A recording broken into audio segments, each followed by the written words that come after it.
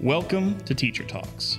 After having such great conversations with innovators and thought leaders in the field of education, we looked around our community for practitioners in the field who joined us to discuss what these themes could look like in actual everyday classrooms, pre-K through 12th grade. Real talk with real teachers. Let's get into it. I am so lucky to be joined once again by the creme de la creme of St. Andrew's Episcopal School. Across from me, I have the wonderful Anna Frame, and joining me virtually, I have Dr. Matt Lueder, both of whom will introduce themselves anon. I, of course, am Toby Lowe, your sometimes host of the teacher edition of the Inspire and Innovate podcast. And Anna, how about you take it away? Thanks, Toby. I thought creme de la creme was you, and then it was me, too, which felt good. So I'm Anna Frame, and I currently teach fourth grade social studies. And gosh, 7 years of that, I think. And then I taught third grade for 3 more years. So this is my 10th year at St. Andrews as a teacher. I was a student there for 14 years, and in between being a student and all that stuff, I taught in JPS for a few years before St. Andrews. And I'm also a mom to 2 St. Andrews kiddos. Wonderful. Both of whom rule. Thanks. Yeah.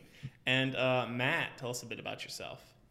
Sure. I am Matt Lueder, and I teach English in the upper school. This is my 5th year at St. Andrews. I guess 8 years total in K-12. 11 years total full-time in teaching altogether.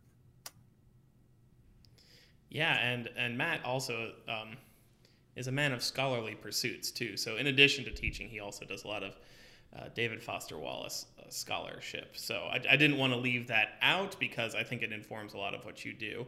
But again, just a quick thing about me, I teach 5th grade math. Currently, I've taught 4th grade on the same team. Woo! Yeah, big ups. So fun. That was a lot of fun back in the day. And I've taught 1st grade as well. So I've been all around the joint at St. Andrews. They finally found a place they liked me, I think. So I'm glad to have been there.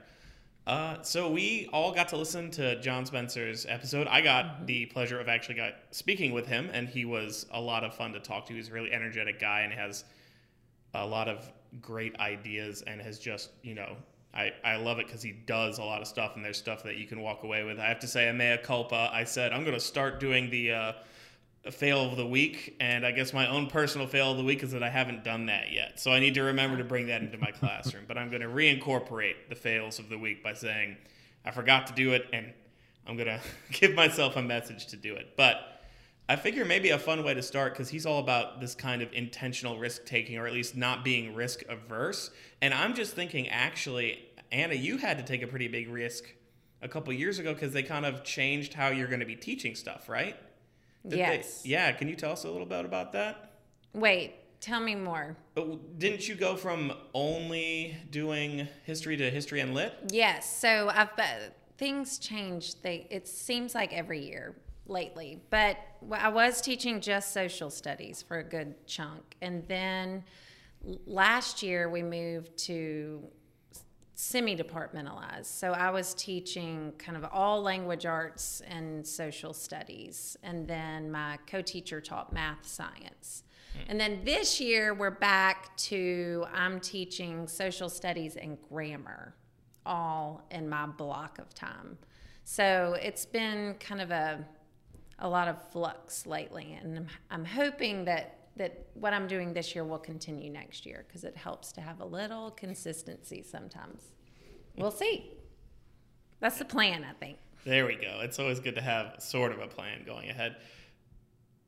So I guess I'm just hoping, can you pull back, can you remember any, I know it's impossible to remember things before COVID happened, but what were some struggles you remember having, just being told, oh, by the way, now please teach literature? Oh my gosh. We really wanted to do the Lucy Calkins reading and writers workshops, and I just feel like totally blew it.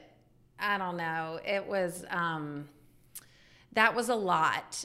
I liked it because it felt like it was going to be this pretty package, and then when you got down into it, I was like, "Oh my gosh, this is so much to try and do in this half of the day," and it just quickly became very overwhelming. And so we kind of pulled back from that a little bit and still incorporated parts of it, but we had to kind of hit pause there and rethink what we were doing and what we were capable of doing. And I think we just kind of, it looked good, and then, you know, we bit off a little bit more than we were prepared for in that first year of that teaching model.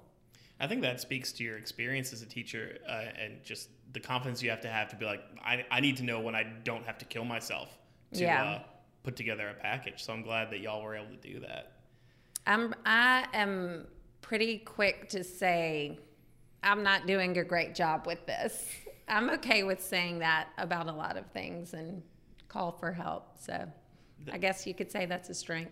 It absolutely is. And I know John Spencer would say that's a strength, and that you're modeling it for your students, like knowing how to ask for help. I remember not wanting to ask for help all the time in elementary school. I don't know if you were the same way or not, but you know, if I don't know it, I'm going to shut up about it. And I've been that way as a teacher too, actually. I remember I had an ELD student and did not ask for the resources I needed, and then ended up, you know, just feeling like a complete failure because this poor little student still had trouble reading in her new language. And I was like, what am I going to do next time? And Tim Alford said, well, you should probably ask for help. That's a good first step. It is. You know, if I feel okay asking for help. I think sometimes I'm not confident in myself enough too. Like sometimes I kind of think I forget. I've been doing this a long time. I can handle a little reading instruction, even though it's been a few years since I've taught it. So it was a good plunge. I was happy this year to kind of scale back and get back into just social studies and grammar, because I do feel like as a teacher, I like being able to hone in on kind of one or two things and really do those things well. Whereas other teachers really flourish when they're in a self-contained classroom and are kind of hitting a little bit of everything. So it's been good to be back to this schedule this year. Awesome. For sure. And one more question for you before we move to Matt. Are you still doing those awesome debates? Oh, Toby. Okay, yes, and then COVID. So we can blame COVID for that. There we go. And then this year, I've been piloting some different stuff for Shay, just some kind of trying out some different curriculums. And so that is not going to happen again this year, but it doesn't mean it will never happen again, because there are some students on the debate team now that we debated with in 4th grade, and I feel like maybe I had a tiny little piece of that. Oh, so, for and certain. Darren for sure coming helping us out. We'll give him a little bit of credit. Yeah. But yeah, Anna Frame, 4th grade, that's what they're going to say when they're holding the big debate award That's over right. their head. That's right. Matt, I'm curious because we, full disclosure, Dr. Luter and I are friends outside of the podcast.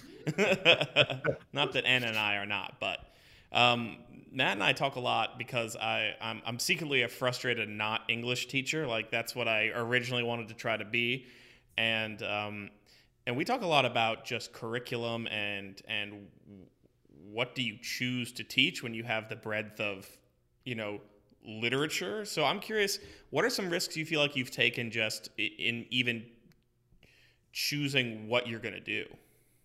Sure. I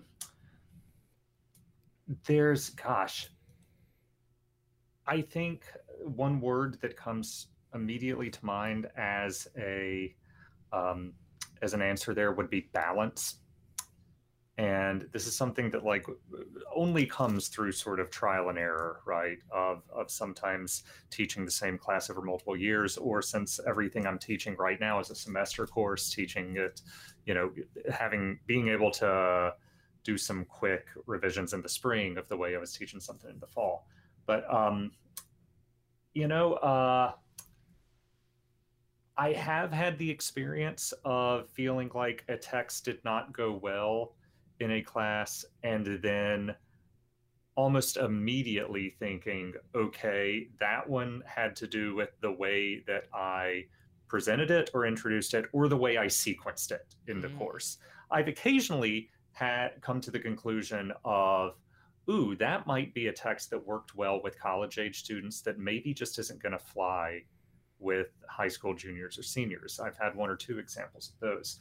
But for instance, I'm teaching right now an African American lit course. I'm teaching right now a Southern lit course. These are two classes that can approach some kind of sensitive material at times, and I've realized after doing those a couple of times that just the sequence of material matters. That, like, yes, there's going to be some weighty texts in both of those classes, and you can wear out a group of students with weighty material for a few weeks. And so, just sequencing for one thing, things that maybe are weightier with stuff that is maybe a little bit of a palate cleanser. Switching between genres helps there too. Like, not doing two lengthy novels back to back, but instead mixing things up with poetry, with shorter things as well. There's all sorts of factors like that. Always also thinking about balance in terms of sort of demographics of the writers that are represented on a syllabus. I'm always looking to try to make sure we have substantial number of writers who are women, substantial number of writers who are African American or of people of color to the best of my ability. I know I'm doing that imperfectly, but I'm something I'm constantly working on and thinking about. Yeah, I think that's one of those things that, like, you have to realize that's going to be one of my long failures, right? Sure. Yeah, you're doing it. You're doing all the right things, but I keep coming back to that word failure. So it kind of defined what we talked about the other week. But yeah, that's awesome. I hadn't even considered that, but just don't weigh down your kids with a bunch of heavy stuff. What is, like, an example of a palate cleanser? I'd love to hear what an 11th grade palate cleanser is. Gosh, let's see. Things that, I started to say just anything that there can be humor in, but that's so subjective, right? I'm also doing this sort of drama class right now where we're reading plays, from the ancient world into the 20th century. And,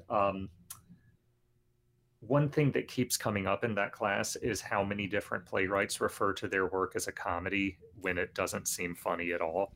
And so when we got to reading The Importance of Being Earnest, and I intentionally put that right before spring break. And, I was like, I promise this time, this one is a comedy. This one is funny. This one is not a conceptual comedy. It's not a comedy in the classical sense. Like, you're going to laugh out loud. So that for sure. And it worked well. It as a thing to enter spring break with. I think it made a lot of sense. That's just something that's so interesting to me, just not having lived the life of a fourth grade teacher or an 11th and 12th grade teacher in so long, is thinking how real the schedule does affect all of these little choices you have. So I'm just a big fan of the mastery y'all are both showing. I love it. What are some okay, let's talk about the big one, please. What are some risks and intentionalities you have to do when you're entering May Day season? Oh, wow. Yeah. It's always, in the back of your mind when you're planning, that we're going to have to carve out a little time for this. So I usually kind of end the year with a little more civics, and to me, that's kind of a good way to end the year. I know, Susan Pace and Angie Smith in the past have kind of ended the year with poetry. and just give ourselves the wiggle room there, because we know we're going to have to give up some of our schedule for that. So this year, it's just fourth graders as of now doing May Day. So we're just getting into that right now, having to. Oh, okay. Yeah, I was. For those who don't know, St. Andrews has a wonderful tradition called May Day, where and it's the culmination of your time at the lower school, which is pre-K through fourth. And as a fourth grader, you get to wrap the maypole, and you do it to the Waltz of the Flowers. Thank you for saving me. I forgot. So there's beautiful music, and almost always there's gorgeous weather, and it's just a great time to be sad that they're leaving, but happy that they're going to be fifth graders. So, and it does cast a rather long shadow over the month of April because you're making time in your instruction for May Day practice. But let's talk about the fact, too, that you can incorporate May Day into the classroom because Val Dimney has those kids measuring their sashes, and there's a lot of social emotional stuff happening. It takes a lot of working together and kind of teamwork and building each other up. So it's not lost time. That's true. And yeah, y'all are great about hitting those so-called soft skills. Or there's a great social emotional learning curriculum at the South Campus. And I know too, speaking of Val, I know she has done some really interesting project-based learning, and I bet have y'all been doing that as well? Is that a big thing in fourth grade? Yes, I love to attempt a project, and attempt being the key word there. I feel like every year I attempt some new thing. Going back to when Rebecca Bernhardt was down there, and the makerspace that we have in the Discovery Center was this new place. We had them do a project about the Natchez Trace, and they were making board games and using the green screen to film themselves. And we quickly realized that there's no sink in the makerspace, and we were doing these paper mache projects and dripping like wet flower hands through the brand new Discovery Center. Oh, Lord. So I'm still hoping we can get a utility sink in there someday. But and they'll let you back in. I know. We haven't been able to go in there this year because of COVID, and I've missed it. I've really missed it. So the projects this year I did a heavier, just a writing project. It wasn't, but I'm really, really hoping next year and piloting for Shay this program that's really heavy inquiry based and very much kind of, it's got an action sequence at the end. So we'll see, but it could be really cool. Yeah, that's awesome. How did you kind of slide into project-based stuff? Because I remember we've been talking about it for such a long time that you and I visited a school in New Orleans, like, to get interested in project-based learning and look at maker spaces. And then I was like a little nervous about trying to do stuff. But like, how did you what were some of your baby steps into it? That's right. I forgot about that trip. Well, I feel like I just always thought let's do a project, even before I heard the terminology project-based learning. And then, some colleagues came along. I'm thinking about Brookley Carmichael, who was really well-versed in PBL. And the more she was talking about it, I was like, well, that's kind of what we're doing. But I think really it just stemmed originally from wanting to do some hands-on activities and giving students a way to present their knowledge that was different from just taking a test, but to kind of really show what they had learned in a different avenue and perhaps a more creative, hands-on way. And then, as it turned out, it was a little project-based learning-ish, but I definitely, in reading the John Spencer book Launch, was like, oh, I'm not doing all the things by any means. So there's always room for growth there. But you found a really good place to start. That's awesome. Matt, I wanted to ask you, for some reason, it seems like all the fun of learning is extracted by the time kids get to high school. It just feels like literature class can be so dry, and I know yours is not, but what are some of the things you do? I'm thinking specifically in terms of choices you offer students, or especially in your assessment. I remember you told me something that was really interesting that you had students do instead of just writing, an expository essay? Sure. Excuse me. I am someone who is getting my feet wet, so to speak, with project-based learning. So I would not present myself as a super experienced authority on it. But for one thing, building a lot of choice into it for one thing.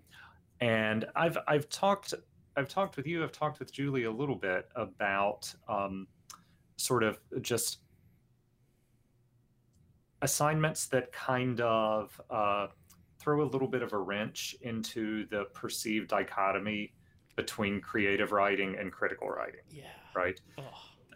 There's pretty frequently I will hear a student express like, "Oh, I love creative writing, but this analytical thing I just don't know about." So, for instance, when I have taught 11th grade here, the occasional assignment asking students to write in the voice of a character, where sometimes the feedback that I might give them is, "Whoa, you're saying something here that actually seems really out of character for this voice, or seems in a couple of cases maybe actually contradicted by what the text says." So you're still having to sort of demonstrate good, strong understanding of the text you're responding to, but at the same time approach it in a way that is not just a 5-paragraph essay, something of that sort. And it also sort of requires questioning some kind of received orthodoxies they have heard about what kind of writing happens in a classroom. When I get the question, "How many paragraphs is this?" and I respond, "Well, I don't know. That's up to you." Like I know for some students that is a frustrating response, but it's also, and this was some stuff that, I know John Spencer was talking about sort of giving students permission to fail kind of requires also giving them permission to make a lot of the decisions about how they are going to approach a task, right? Toby, you were talking about about sometimes students asking if their answer to a math problem was correct, and you responding, "I don't know, do you think it is?" Like, I feel like I do a lot of the writing teacher's equivalent of that, which is, "Well, you could do it that way." And I know for some students that's a bit of a frustrating response, but it's also a way of, I hope, like translating a lot of the responsibility for their own writing back to them while still saying I'm sort of on the side supporting and responding. You asked about literature, and I wound up talking way more about writing, and I guess that's because I find the two so hard to separate from each other. Absolutely. No, yeah. And yeah, I still remember it was like a year ago you told me, "Oh, well, one of the assignments I gave was you're a member of the town of Hester Prynne and you're writing her obituary." And that assignment, I just thought, like, how awesome, how lucky are these students, and what an interesting way to get at their knowledge. And it was a way of talking about rhetorical situation also. I told them, for instance, you can't use 21st century slang in this assignment. That is not because 21st century slang is bad. It's because it does not fit the rhetorical situation of this assignment, in which you are in 17th century Massachusetts. And so I think that kind of thing, using it as an entry point to talk about something that is like a really broadly applicable writing idea, thinking about the specific situation you're writing in. And so being able to say, "Hey, look, that applies to this kind of creative task too." Awesome. We just have a few minutes left, and I'd like to pose the same question to both of you. So the idea of this Teacher Companion podcast is for us all to share out cool things we're doing in the hopes that other people are inspired. One of my favorite teachers always said, the best teachers are thieves. So I kind of want to, it's kind of like the steal this book, right? What's something that you've done that's worked really well that you just encourage anyone else to try out? So take a minute or two to think, or if something really pops up. I mean, I can go first because I stole this idea a long time ago, but it's giving homework choice. So the worst thing possible about homework for kids is it seemed to be a dichotomy. They either finish it in 30 seconds or they spent 30 minutes on it. So the idea of letting a kid choose what type of homework they wanted to do really appealed to me. And it's a little bit of extra work every morning, but it's so worth it. That's the number one thing kids leave my class thinking about is, I'm really glad we got to choose our own homework. So that's something that I think folks could steal. It's not super difficult to slot into your everyday routine. Can Matt go next? All right, Matt, what you got? I mean, the first thing that came to my mind was, and this is not like a daily practice thing. This is kind of a like conceptual course thing.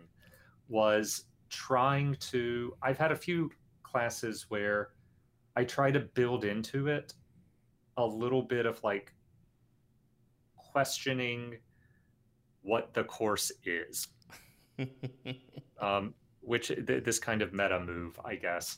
The African American Lit class, we spend about the first 2 weeks on this question of like, what is this tradition? What defines it? Why do some people think of it as a separate tradition? Should we think of it as a separate tradition? The Southern Lit class I'm doing, I don't love the anthology that I've adopted for it. And in the fall, we spent about half a day on the table of contents of it and just said, look at this table of contents. It is divided into the Old South, the Civil War, the Depression, now. What is that story? What's getting emphasized? What is missing? And that wound up being a kind of fruitful conversation. I've given this assignment in American Lit surveys before that I know Ruth Holmes has also given the last couple of years since she's also been teaching 11, of having students at the end of the course create their own miniature anthology on a topic of their choice, which sort of encourages them to think of like not just what is an anthology for, what sort of connections across ideas can we include, but then it's also really fun to, I require them to include things that we did not talk about in class that they are willing to say kind of belong in the same book. And when you have some kids make the case of like, look, I'm putting Kendrick Lamar right next to Richard Wright, like there are some cool things that happen as a result of saying, hey, you bought this book, we're going to use it, it has value, we can also question it. Excellent. Okay, I'm ready. All right, I'm excited. I do a lot of singing and dancing. Yes. And I have this, I mean, I kind of feel like it's kind of just a horrible song, and I've been doing it for so long. Oh and my it's God, all please. It's called the Tension Dance, and it's all about the tensions that are building as we lead up to the American Revolution between the colonists and Great Britain.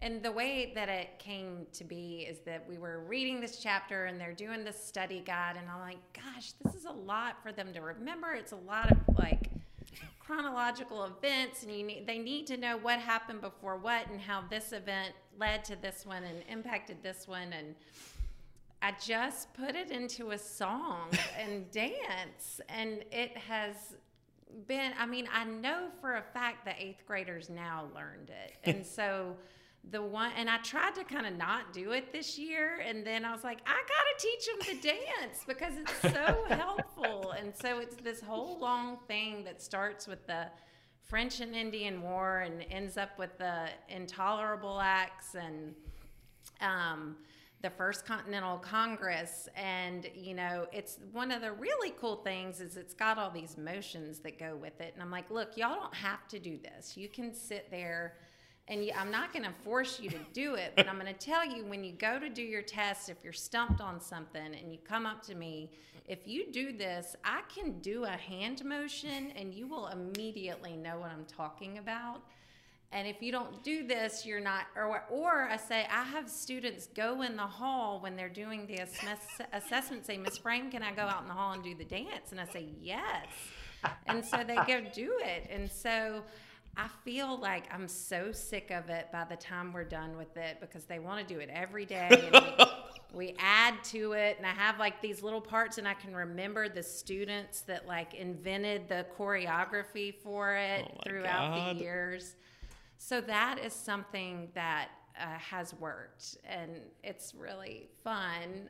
Another cool new thing that's a little probably like higher level thinking is this hexagon map. And so it's historical concepts. So we just did one for the 13 colonies, and it has, you know, the Columbian Exchange, and it has disease and all this stuff, and on each of them on a hexagon.